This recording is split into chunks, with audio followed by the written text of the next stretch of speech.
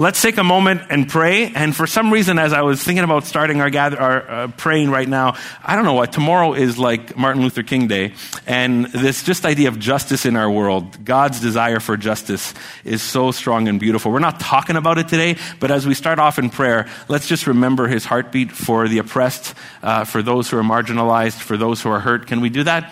Father, we pause and we're reminded because of often the pain in our world, the segregation in our world, the injustices in our world. We're reminded that your heart is for justice. Your heart is for peace. Your heart is for wholeness. And we thank you for the historical reminder of this. Lord, we pray in Christ's name that you just use us as a church to be your living and local presence, to be a blessing to our world in this regard. Now, as we open the scriptures and move into this morning's talk, we pray that you would lead us and guide us. Would you speak to us as you see fit in our hearts and our lives? In your name we pray. Amen. Amen. Thanks for joining me in that. Well, right, we're hitting like a season on TV these days where there's a whole bunch of award ceremonies that start. Last week, the Globe and Globe Awards started, and then there's other awards that kind of come out, after that, the Oscars, and of course, there's big sporting events like the Super Bowl that's coming up. And I was thinking about this. There's all these great categories in these awards event, right? Like sometimes, especially those who go unnoticed, like the screenwriters or the set designers or those who do the costumes and kind of the clothing and all that stuff. There's really, really cool categories. But there's one category that never seems to come up in any of these award ceremonies, and maybe it's because it has to do with certain industries or a certain sport. But have you ever seen an award for the best or a life well lived? Never seen that, eh? Like, people get Oscars for all kinds of things. People get awards for all kinds of things. Sports teams win trophies for obviously beating the other team, but we rarely celebrate a life well lived. Even life achievement awards in these award ceremonies are dedicated specifically to the art, obviously. And it makes me think, we really don't celebrate that in our culture. We celebrate other stuff. We don't celebrate that. It's rare that you will read on the cover of People or GQ or come on your Instagram feed like this kind of celebration of a life well lived. And the interesting thing is that although that's true in our culture, there's a hunger in all of us. There's a hunger that at some point we look back, whether it's at the end of a season or maybe even the end of a life, we look back one day and long for, hope for that we would have lived a life well lived. That we would have had real and honest relationships or healthy relationships, that we would have used our resources not merely for ourselves, but also for the good of others, that we would use our gifts and our talents and our abilities for how God sees fit and how he wants to use us in his purposes in the world, that we would grow. I believe that's part of our heartbeat, that we would grow as thoughtful, faithful, courageous people, that we would be people who listen to God and respond. One of the core ideas of what it means to be a follower of Christ is that we listen to his voice and respond. And I think there's a hunger in all of us that as we look back, as we get to the end of a season or the end of a life, that would be true of us. But here's what happens. Tons of stuff might come in the way, but one of the things that happens is we get distracted. Eugene Peterson talks about this in a way that he says we often become fans in a fan club. And because we have all these heroes out there or people we follow, we become fans in a fan club. But fan clubs, the people in fan clubs usually live secondary lives. They live through the lives of the people they follow. They envision their life and they imagine that they're living their life, but they're really living it through the people that they're celebrating or the people that they're following, and not truly a life that God has created for them. So we started this series last week called Finish Line, and last week we looked at the Apostle Paul's life and how he used his life and looked back and said, I finished the race, I've kept the faith, I fought the fight.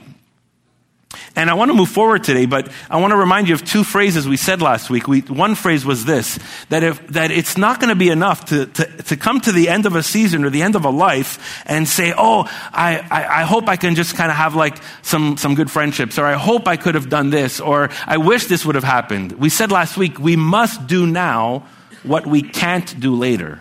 There's certain things that take time to develop or invest in. And we also said, thinking about that, we said we want to be people who keep an eye on the future, but with our hands and feet dug into the present. That was the Apostle Paul's desire and heart. He knew there was a crown of righteousness coming, but he lived daily with his hands and feet in the present, living his life, serving God. And so I want to keep those things in mind as we move forward today. And we're going to look at an Old Testament prophet who I believe his life, his heart, and some of his words are going to help us grow or challenge us in what it means to become the kind of person that doesn't just wait till later, but allows God to shape us now. And it's the prophet Jeremiah. And he's an interesting figure. I mean, Jeremiah was a prophet in a part of Israel's history towards the time when Israel's kingdoms were actually coming to an end, and towards a time of exile in Israel's life. So Israel was a portion of Israel. They were being sent to a place called Babylon, and they would live now in exile. Here's Jeremiah, a prophet during this time period. Israel was a nation that got distracted, that often got detoured from the kind of people they were meant to be and the kind of lives they were meant to live. They often fell off track. And Jeremiah was the kind of prophet that wanted to call their attention to what God wanted to do in their lives. In fact, there was a king at the time, one of the kings during the time of Jeremiah's prophet times, he served for about 20 plus years, was King Josiah, a young king who he noticed what was needed to be done, and he rediscovered God's word, particularly the book of Deuteronomy in the Old Testament, brought it back to life in Israel's practices. But it wasn't enough. They weren't listening. They weren't responding. God wanted to shape their hearts. So here comes Jeremiah, this creative prophet. He didn't just stand on a stage like I'm standing. He didn't take a soapbox and preach to people. He did visual things. He did physical things. He was the show and tell type of prophet that got people's attention, and he wanted them to listen. And I want to just read a portion from Jeremiah chapter 18. You can either follow along in your Bible or look off the screen, and let's just listen to this. This is the word that came to Jeremiah from the Lord. Go down to the potter's house, and there I will give you my message. So then I went down to the potter's house, and I saw him working at the wheel. But the pot he was shaping from the clay was marred in his hands. So the potter formed it into another pot, shaping it as seemed best to him. Then the word of the Lord came to me, and he said, can I not do with you, Israel, as this potter does, declares the Lord? Like clay in the hand of the potter, so are you in my hand, Israel. And if at any time I announce that a nation or kingdom is to be uprooted, torn down, or destroyed, and if that nation I warn repents of its evil, then I will relent and not inflict on it the disaster I planned. And if at another time I announce that a nation or kingdom is to be built up and planted, and if it does evil in my sight and does not obey me, then I will reconsider the good I had intended for it. We're just going to pause there, because there's so much that we could try and focus on here. But I want to focus on the heart of what Jeremiah is trying to do here and his show and tell type of message. I mean, what could there possibly be at a potter's house that all of Israel needs to learn or grow from? A potter was interesting in that time period. It was an artistic trade. And I think most trades involve creativity, involve solutions, but maybe the idea of a potter is someone who shapes something. And the potter's house would have been like a well-known place in the town. They would have likely gone down towards the water because a potter needed a supply of water. And it was maybe as well known as the local dépanneur or a gas station. People knew where the potter's house was, but like these kind of places in our neighborhoods, we often pass by them without even thinking about them. They're like second nature. Yeah, there's the couche-tard, whatever. I don't need milk. Who cares? You don't even see it, right? And so often they'd probably pass by the potter's house too. Like, yeah, I got a supply of pots. That's cool. And they don't even think about it. But that day, there's something going on, and God wants them to see something. And yet it's amazing. I find how so many times there's things like right in front of us and we can miss. And God wants to use this potter's house as a message. Here's Jeremiah trying to get Israel to listen to God's voice for a while. And God prompts him and says, hey, Jeremiah, take a walk to the potter's house. I'm going to show you something. Go down and see what I have for you. Maybe it would seem so ordinary that you might miss it, but there's something there. And there's a key for Israel, there's a key for Jeremiah, there's a key for us in this potter's house. I mean, pots, like no big deal. You see I have a couple here, and pots are really like, you probably have some in your house or your apartment, and or maybe in your camping kits when you go camping. Pots maybe don't seem like a big deal. We've got a few of them. But the other day, we were in Toronto over Christmas for a few days, and one of my aunts, she's getting older, and she's moving into a home, and so her brother, my uncle, said, hey, you know what? You guys can walk through the house, and whatever you want, everything's going to be going or sold or something. So whatever you want, just take it. So Frank and I walk through my aunt's house, and we find these different things. My wife said, make sure people know we haven't cleaned this yet because it looks dirty. But so here's this, we have never owned a pot this size before. We've owned like pots maybe this size to cook, boil pasta for like 5 or 6 people, but this sucker can do like 15, right? And so Franca saw this, she's like, this is awesome. I'm going to grab this pot. And then we found this, like we make pizza at times at home, but on rectangular things, but this is round, and you can make deep dish pizzas with this thing. This is an awesome find. This is it's not officially a pot, but you know what I mean? Like it holds stuff. It cooks stuff. There's something really cool about pots. My daughter, she loves different containers. And so my wife brought this container home the other day. Can anybody guess what it does? Not really, but close. It's just perfect for salads. So right in here, there's like, you put your dressing, and then you slip it in there. Obviously, you put your salad in here, and your fork is right on the side. My daughter loves containers that she can kind of bring like better food to school with or something. And she's always like, Dad, this is awesome. Now I can bring salad from whatever, right? And so it's crazy. She had this one here. She loved it too because she's like, Dad, I can put my sandwich here and my leftovers here. And then, like fork and knife are here. Anyways, all this kind of stuff. It's just the idea. We sometimes think it's just a pot. It's just a container. But if you think in the history of the world, when the idea of pottery arrived, it changed civilization. People used to walk to the water and kind of cup some water and like drink or maybe pass it on to people. Or when they were cooking, maybe they had a thin, flat stone that they were able to put on the fire and cook. But I mean, obviously things would fall off if it was liquidy. But now pottery happens. And you can take a whole bunch of water and bring it to your village. Or you can cook something on the fire that's more significant, that has a little bit more to it, that's not just going to fall off. Pottery changed history. It's incredible because it's 2 things about pottery that's interesting. It's both functional and artistic. It's both functional and artistic.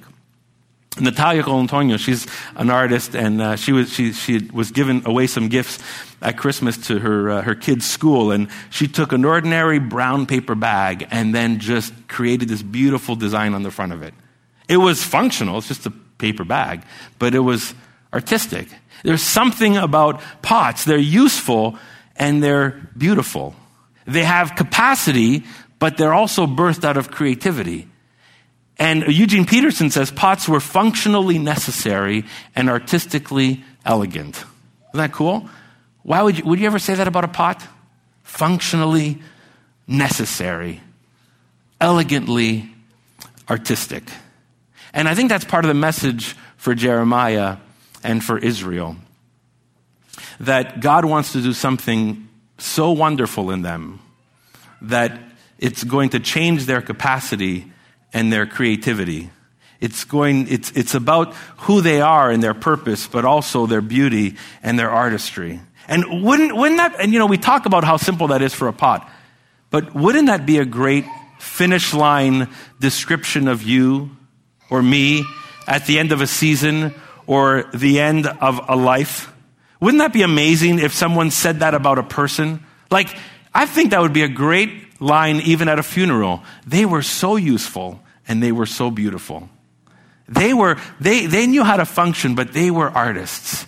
Man, they had such capacity, but they were so creative. Imagine they said that about projects or people or even communities or churches. Man, if people looked at our church and said, this church is so useful in our community, but they're so beautiful, they're so creative. And we think of it as just ordinary, but it would be such a beautiful description.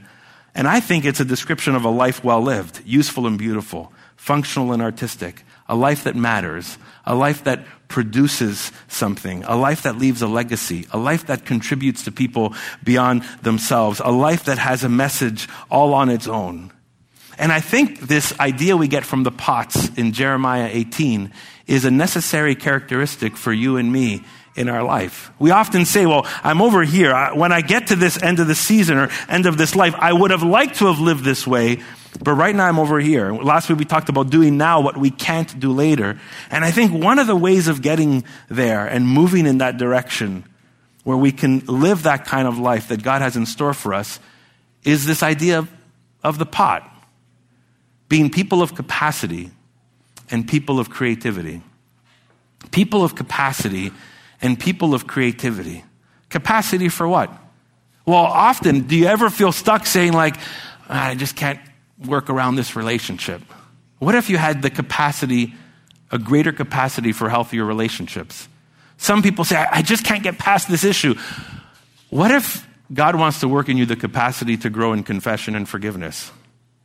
Sometimes we say, I don't have the capacity to be more productive, and yet there's ways that we can grow in that, or the capacity for better decisions, or even the capacity, like we saw financial peace, the capacity to balance a budget or to figure out where our money is all being spent and how it can be purposeful and used for God's purposes and also for a better kind of life. And maybe that capacity is learning a skill. Maybe it's knowledge. Maybe it's personality, emotional health. Maybe it's energy. Definitely it's growing in our faith. But there's this idea that when God works in us, he wants to grow our capacity. But there's also this creative side, because when you're stuck, sometimes you need to be creative in working through a problem. You need to be creative in working through a budget. You need to sometimes be creative in discerning the person that you've hurt and saying, how can I reword this apology that lifts them up but also doesn't hide behind the situation? Lord, give me the creativity to reword this, to say this in a way where this relationship can be healed, where this situation can be solved. And I think in our heart, we want to grow in capacity. We want to grow in creativity. We'd love to look back and say, our lives were useful. Our lives were beautiful. But then there's obstacles along the way. Some of them are distractions. Louise mentioned some of that is in worship today. Some of the distractions in our world, some of the distracting messages. Sometimes it's fear. And what we see in the world leaves us with fear. And some of us let CNN or CTV dictate our view of the world. And it's not to be blinded by that, but Jeremiah allowed God's word to shape him every day and give him a perspective of what was ahead of him. Sometimes it's just like plain laziness. Anybody want to admit that? Nobody want to put their hand? Yeah, I'll be up there. Like sometimes it's just plain laziness where it's like that's an obstacle towards how God wants to shape me and what he wants to do and how he wants to grow me in my relationships and my faith and my life. Eugene Peterson said this phrase, and it just jumped out at me. He said, we are practiced in pleading inadequacy in order to avoid living at the best that God calls us to. We are practiced at pleading inadequacy. You know what that means? That's saying, I'm not good enough. I can't do it. I don't have the skill. I'm pleading I'm inadequate. I'm not adequate enough. I'm not adequate enough for this step. I'm not adequate enough to nurture this relationship in a healthy way. I'm not smart enough to figure out how to fix my budget in a way that honors God and honors my family. I'm pleading inadequacy. And he says we're practiced in pleading inadequacy in order to avoid living at the best that God has for us. And often it's just a front saying, I can't do that. But what we're saying is, I don't want to do that. I don't want to go that way. I don't want to see that happen. And yet there's so much there for us. And here's the heart of it. When we think about these two ideas, capacity and creativity, when we grow in capacity and creativity, we actually grow. We risk. We live. It doesn't mean that we become like everybody else. You know, many of you here have a different capacity than me, and many of you have a greater capacity than me. It doesn't mean that we will have equal capacity or creativity. Man, I'm a pastor. There's other pastors that have different capacities or different kind of creativity than I do, and that's okay. I'm amazed at some of the capacities at Westside. When I see some of the things that you guys are doing, I realize, wow, that person has capacity. The goal of what we're talking about here is not that God makes us all equal. It's not that I have to be envious or even strive to be capable or creative like another person. It's, how has God wired me? Am I living to my capacity and to my sense of creativity? So the point isn't to be like others, but to reach your own kind of life that God has in store for you. Sometimes we're living way below what we're capable of. Sometimes we're living dangerously in the extreme above what we're capable for. Sometimes we don't honor our capacity in both extremes. Sometimes we stand here and God has created us to be capable of so much more, but we don't want to go there. And sometimes we're just messing up with our limits and don't honor them, and we live way beyond what we're capable for, and we're hurting and we're being crushed under it. Eugene Peterson, I mentioned him already. He used to be a pastor. Now he's in his late 80s, and many of you know him by his translation of the scriptures called The Message. But he started off as a pastor, loved people, and his church started to grow in Maryland, down in the States. And as his church started to grow, and they built a building, and he noticed that like the church started to stagnate a little bit a couple of years after the building was built. And he went to his denominational leaders. He said, "What do you guys think I should do? I mean, I find that like Frank, he doesn't come to church much anymore." And so his denominational leader says, "Build another building, Eugene." "What do you mean?" He's like, "Well, we're American. We got to build something. So build, go and do something." And Eugene Peterson said, "I don't think that's God's word for me. I think we need to figure out something else." He drove himself towards the idea that he wanted to pastor well. And so at some point, he had to start discerning his limits, both what he was capable for, what he was not capable for. And he started this Bible study one day at the church, and it was like in the book of Galatians, one of the New Testament books. And people would come to the Bible study. 10 or 12 would come, show up, and they said, first couple of weeks, they said, "You know what, you're reading Galatians, I just don't get it. I don't get it." And he thought, what can I do? And Eugene Peterson is like masterful, artful, skillful at biblical languages. He's like, "You know what, guys, next week, I'm gonna translate this first section in our language, the lingo we speak in the neighborhood. Would that be helpful? Try it."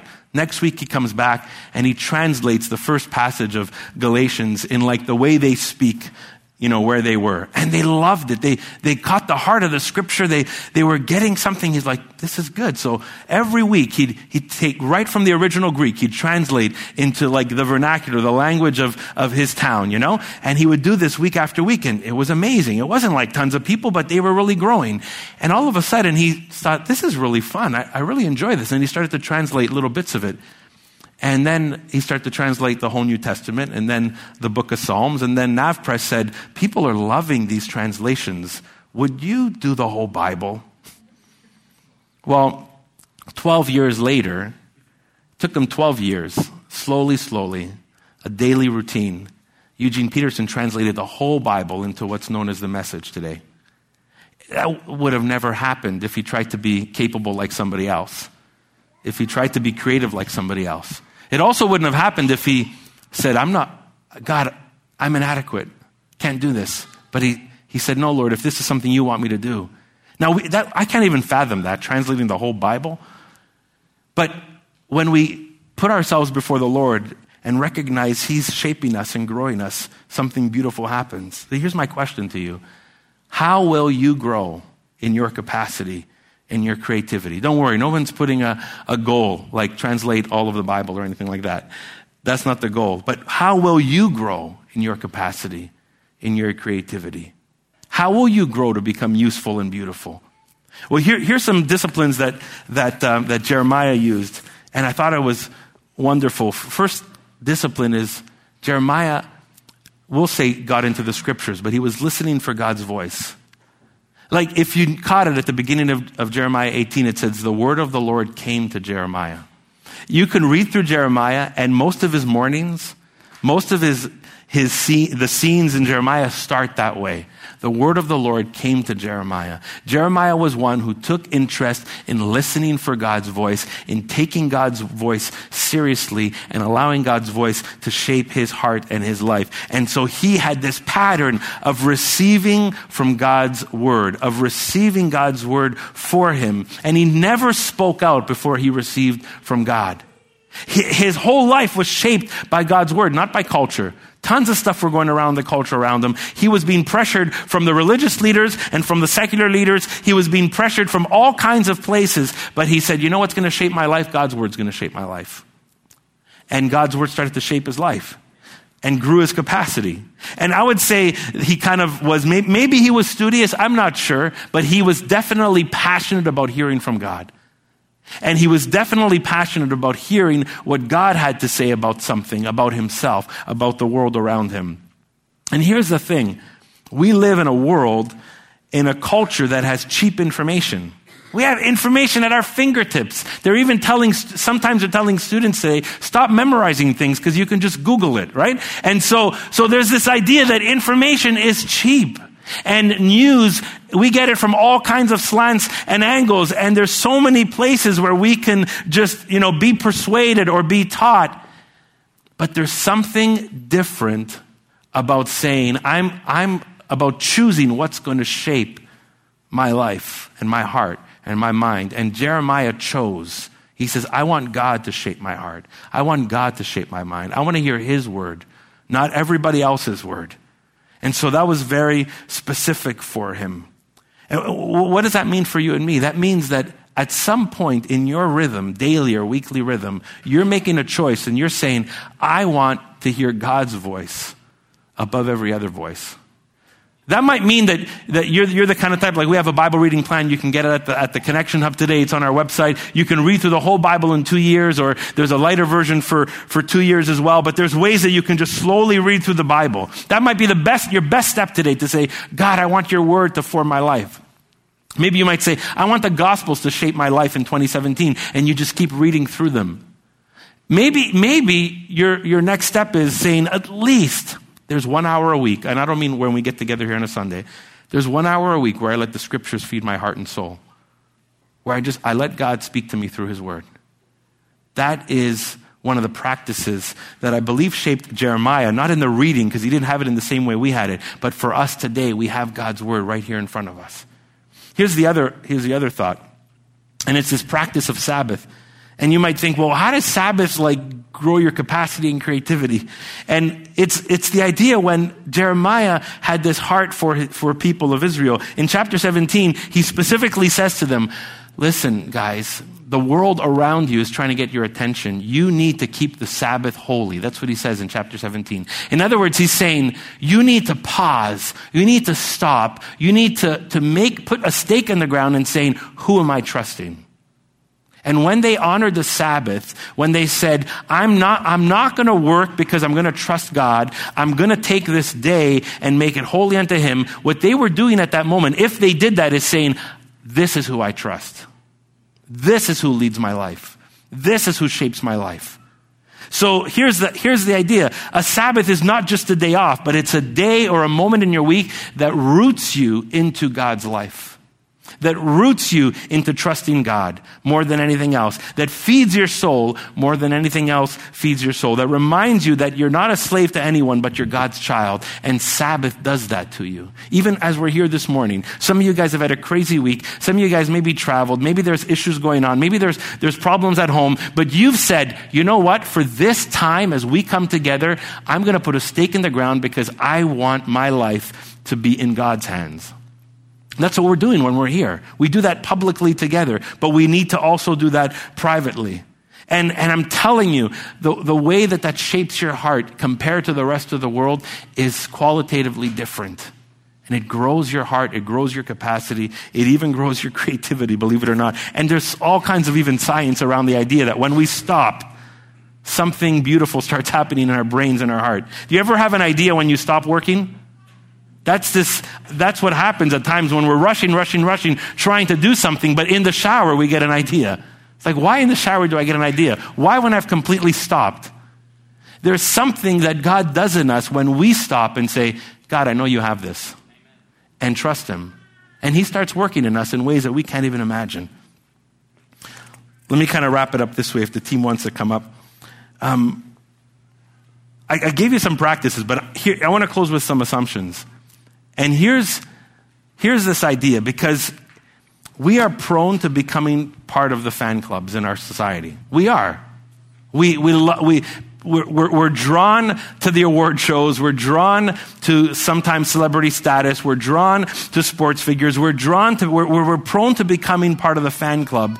And what happens is we live other people's lives. We don't live our own life. God longs us to live a life that he's created for us. And here's this beautiful core assumption in this passage, and it's this: there is a potter and there is clay. That's the main message that God wanted to get across when he said, Jeremiah, would you take a walk over to the potter's house? There is a potter and there is clay. And here's this thought: God actually cares about how your life turns out. God actually cares about the kind of life you live and the kind of person you become. And the object lesson at the potter's house was this: God wants to mold you. That's what he was telling Israel. Israel, you're going off track. Israel, you're distracted. And this object lesson was, Israel, don't you realize that I'm the potter and you're the clay? I want to mold you. I want to shape you. And you're just allowing everybody else to shape you. It's like you've sold yourself to let everybody shape you except me. The idea is God wants to mold you. So he's shaping you and me. And here's the beautiful thing. In verse 4, did you catch verse 4? I think it's up on the screen. Maybe not. But verse 4 says this. It says, but the pot he was shaping from the clay was marred in his hands. So the potter formed it into another pot, shaping it as seemed best to him. Imagine that. They walk down and they see this pot, and the pot was getting shaped, and then it got all messed up. And the potter just squishes it down and says, you know what? Let's start over. And that's this beautiful message that God can rework the mess in our lives. God can rework like the detours, the distractions, the failures, the hurts, the wounds, that in God's hands, he's in his sovereignty. I love this. In his sovereignty, that he knows all things, he's flexible. What does that mean? It means that God doesn't just say there's point A to B and here's the line to get there. But in his sovereignty, he's flexible and says, you know what? You've been distracted. You've been detoured. You know what? I can rework that. I can rework that. I can do something. Something is spoiled. Something has failed. And God wants to rework it in us. That's painful, but it's so worth it. And so the major assumption here is there's a potter. But here's the other part. You guys can start playing if you'd like. We're the clay. What does that mean? Well, that means, hey, God, you do with us as you wish, right? But it also means, it makes me ask this question. What am I offering to God? What kind of clay am I offering to the potter? Am I saying, God, mold me as you wish? Am I offering him hard clay or soft clay? Am I offering him moldable, flexible clay? Or am I saying, you know what, God, you can work with me a bit, but just on about 5% of me. The other 95% is all good, okay? Just don't touch the other 95%. Some of us do that. We say, God, I like this part of my life and this part of my life. Just touch this part of my life. I know you're awesome. You can do great things. Just do it with the 10% part of my life, not the other part. And we do that to God. But the idea that we're the clay is saying, hey, what kind of clay am I offering God? Am I offering him clay that he can work with? Sure, he's God, but he doesn't force himself on us. And I believe that if we want to grow towards the kind of people that will step back at the end of a season or a life and say, this was a life well lived. God was active and present. God used me. Then I believe in that moment, we need to say, Lord, I'm offering everything to you. I saw a glimpse, a metaphor of this. I've shared this story before, but it came back to me as I was thinking about today's talk. And it was my dad when about 3 weeks before he passed away, he was a musician. He loved to play music and everything. And so he had this one last moment at the piano. We had wheelchaired him up to the piano, and he sat at he was on the wheelchair and he just played the piano. My dad had a gift of being able to play even without the pedals. He just had this flow to him. And he went from about 3 songs that really reflected what was in his heart that day. And it was the last time we heard him play live in front of us, And I was thinking about that with today's theme and this whole theme this month, because here's my dad towards really the end of his life, pushed towards a piano and just plays it without even looking. And I realized that he could not have just done that. That was a life. That was at the age of 8 being introduced to an organ in a little town in Italy. That was as a teenager, someone handing him an accordion and saying, hey, Joseph, why don't you use this accordion and learn? And then he learned it and went from town to town to play. That was in his 20s when he wanted to grow as a musician, and he sought after like one of the best organ teachers in Canada and paid the money to take lessons. And in his 30s, he learned how to direct a choir and all this kind of stuff. And then it all culminates, right? He's there playing the piano beautifully, and you realize that didn't just happen. That capacity, that creativity, that didn't just happen. That happened over years. And it wasn't even just that he played piano. He played 3 specific songs that told us exactly what he was feeling. He played a song called In the Garden. It's a hymn, and he talks about Jesus walking with him and keeping him. He played a song called What a Day That Will Be, talking about heaven. He played What a Friend We Have in Jesus, which reflected his love for Jesus. In that moment, in that brief moment of us just listening and watching my dad, we recognized this short moment reflects his whole life. His capacity, his creativity, his faith, his hope, his relationship with God, everything. That doesn't just happen. That happens as daily, weekly, we give our lives to him. Amen? As we close in prayer in worship this morning, the team's going to sing a song that they sang earlier, and we want to close singing with this. And here's my invitation to you. As we sing this song, would you consider yourself like clay in God's hands? And really, really come before the Lord. Do some work with God and say, God, have I given you this 20%? Have I given you this 10%? Am I letting you mold me and shape me? Let's do that. I'm going to ask you to stand as we sing this song together. And particularly this morning, if you feel like you need prayer in any way as we're singing, and you feel like either myself or someone else to pray with you, I would just encourage you just to come over here on this side of the stage as we're in worship, and either myself or someone else will stand with you in prayer. If you feel like that's a step you need to make, something you say, Lord, I need you to be at work in my life. I need you to shape me. Even as we worship this morning, let's do that. And then I'll come up and close in prayer. Lead us, guys.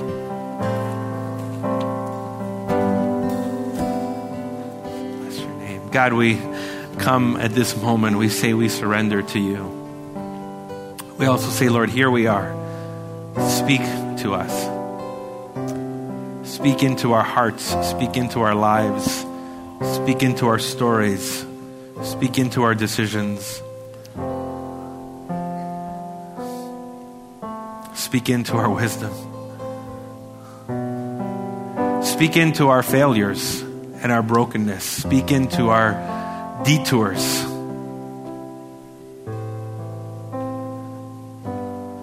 God, we want to give you full reign of our lives.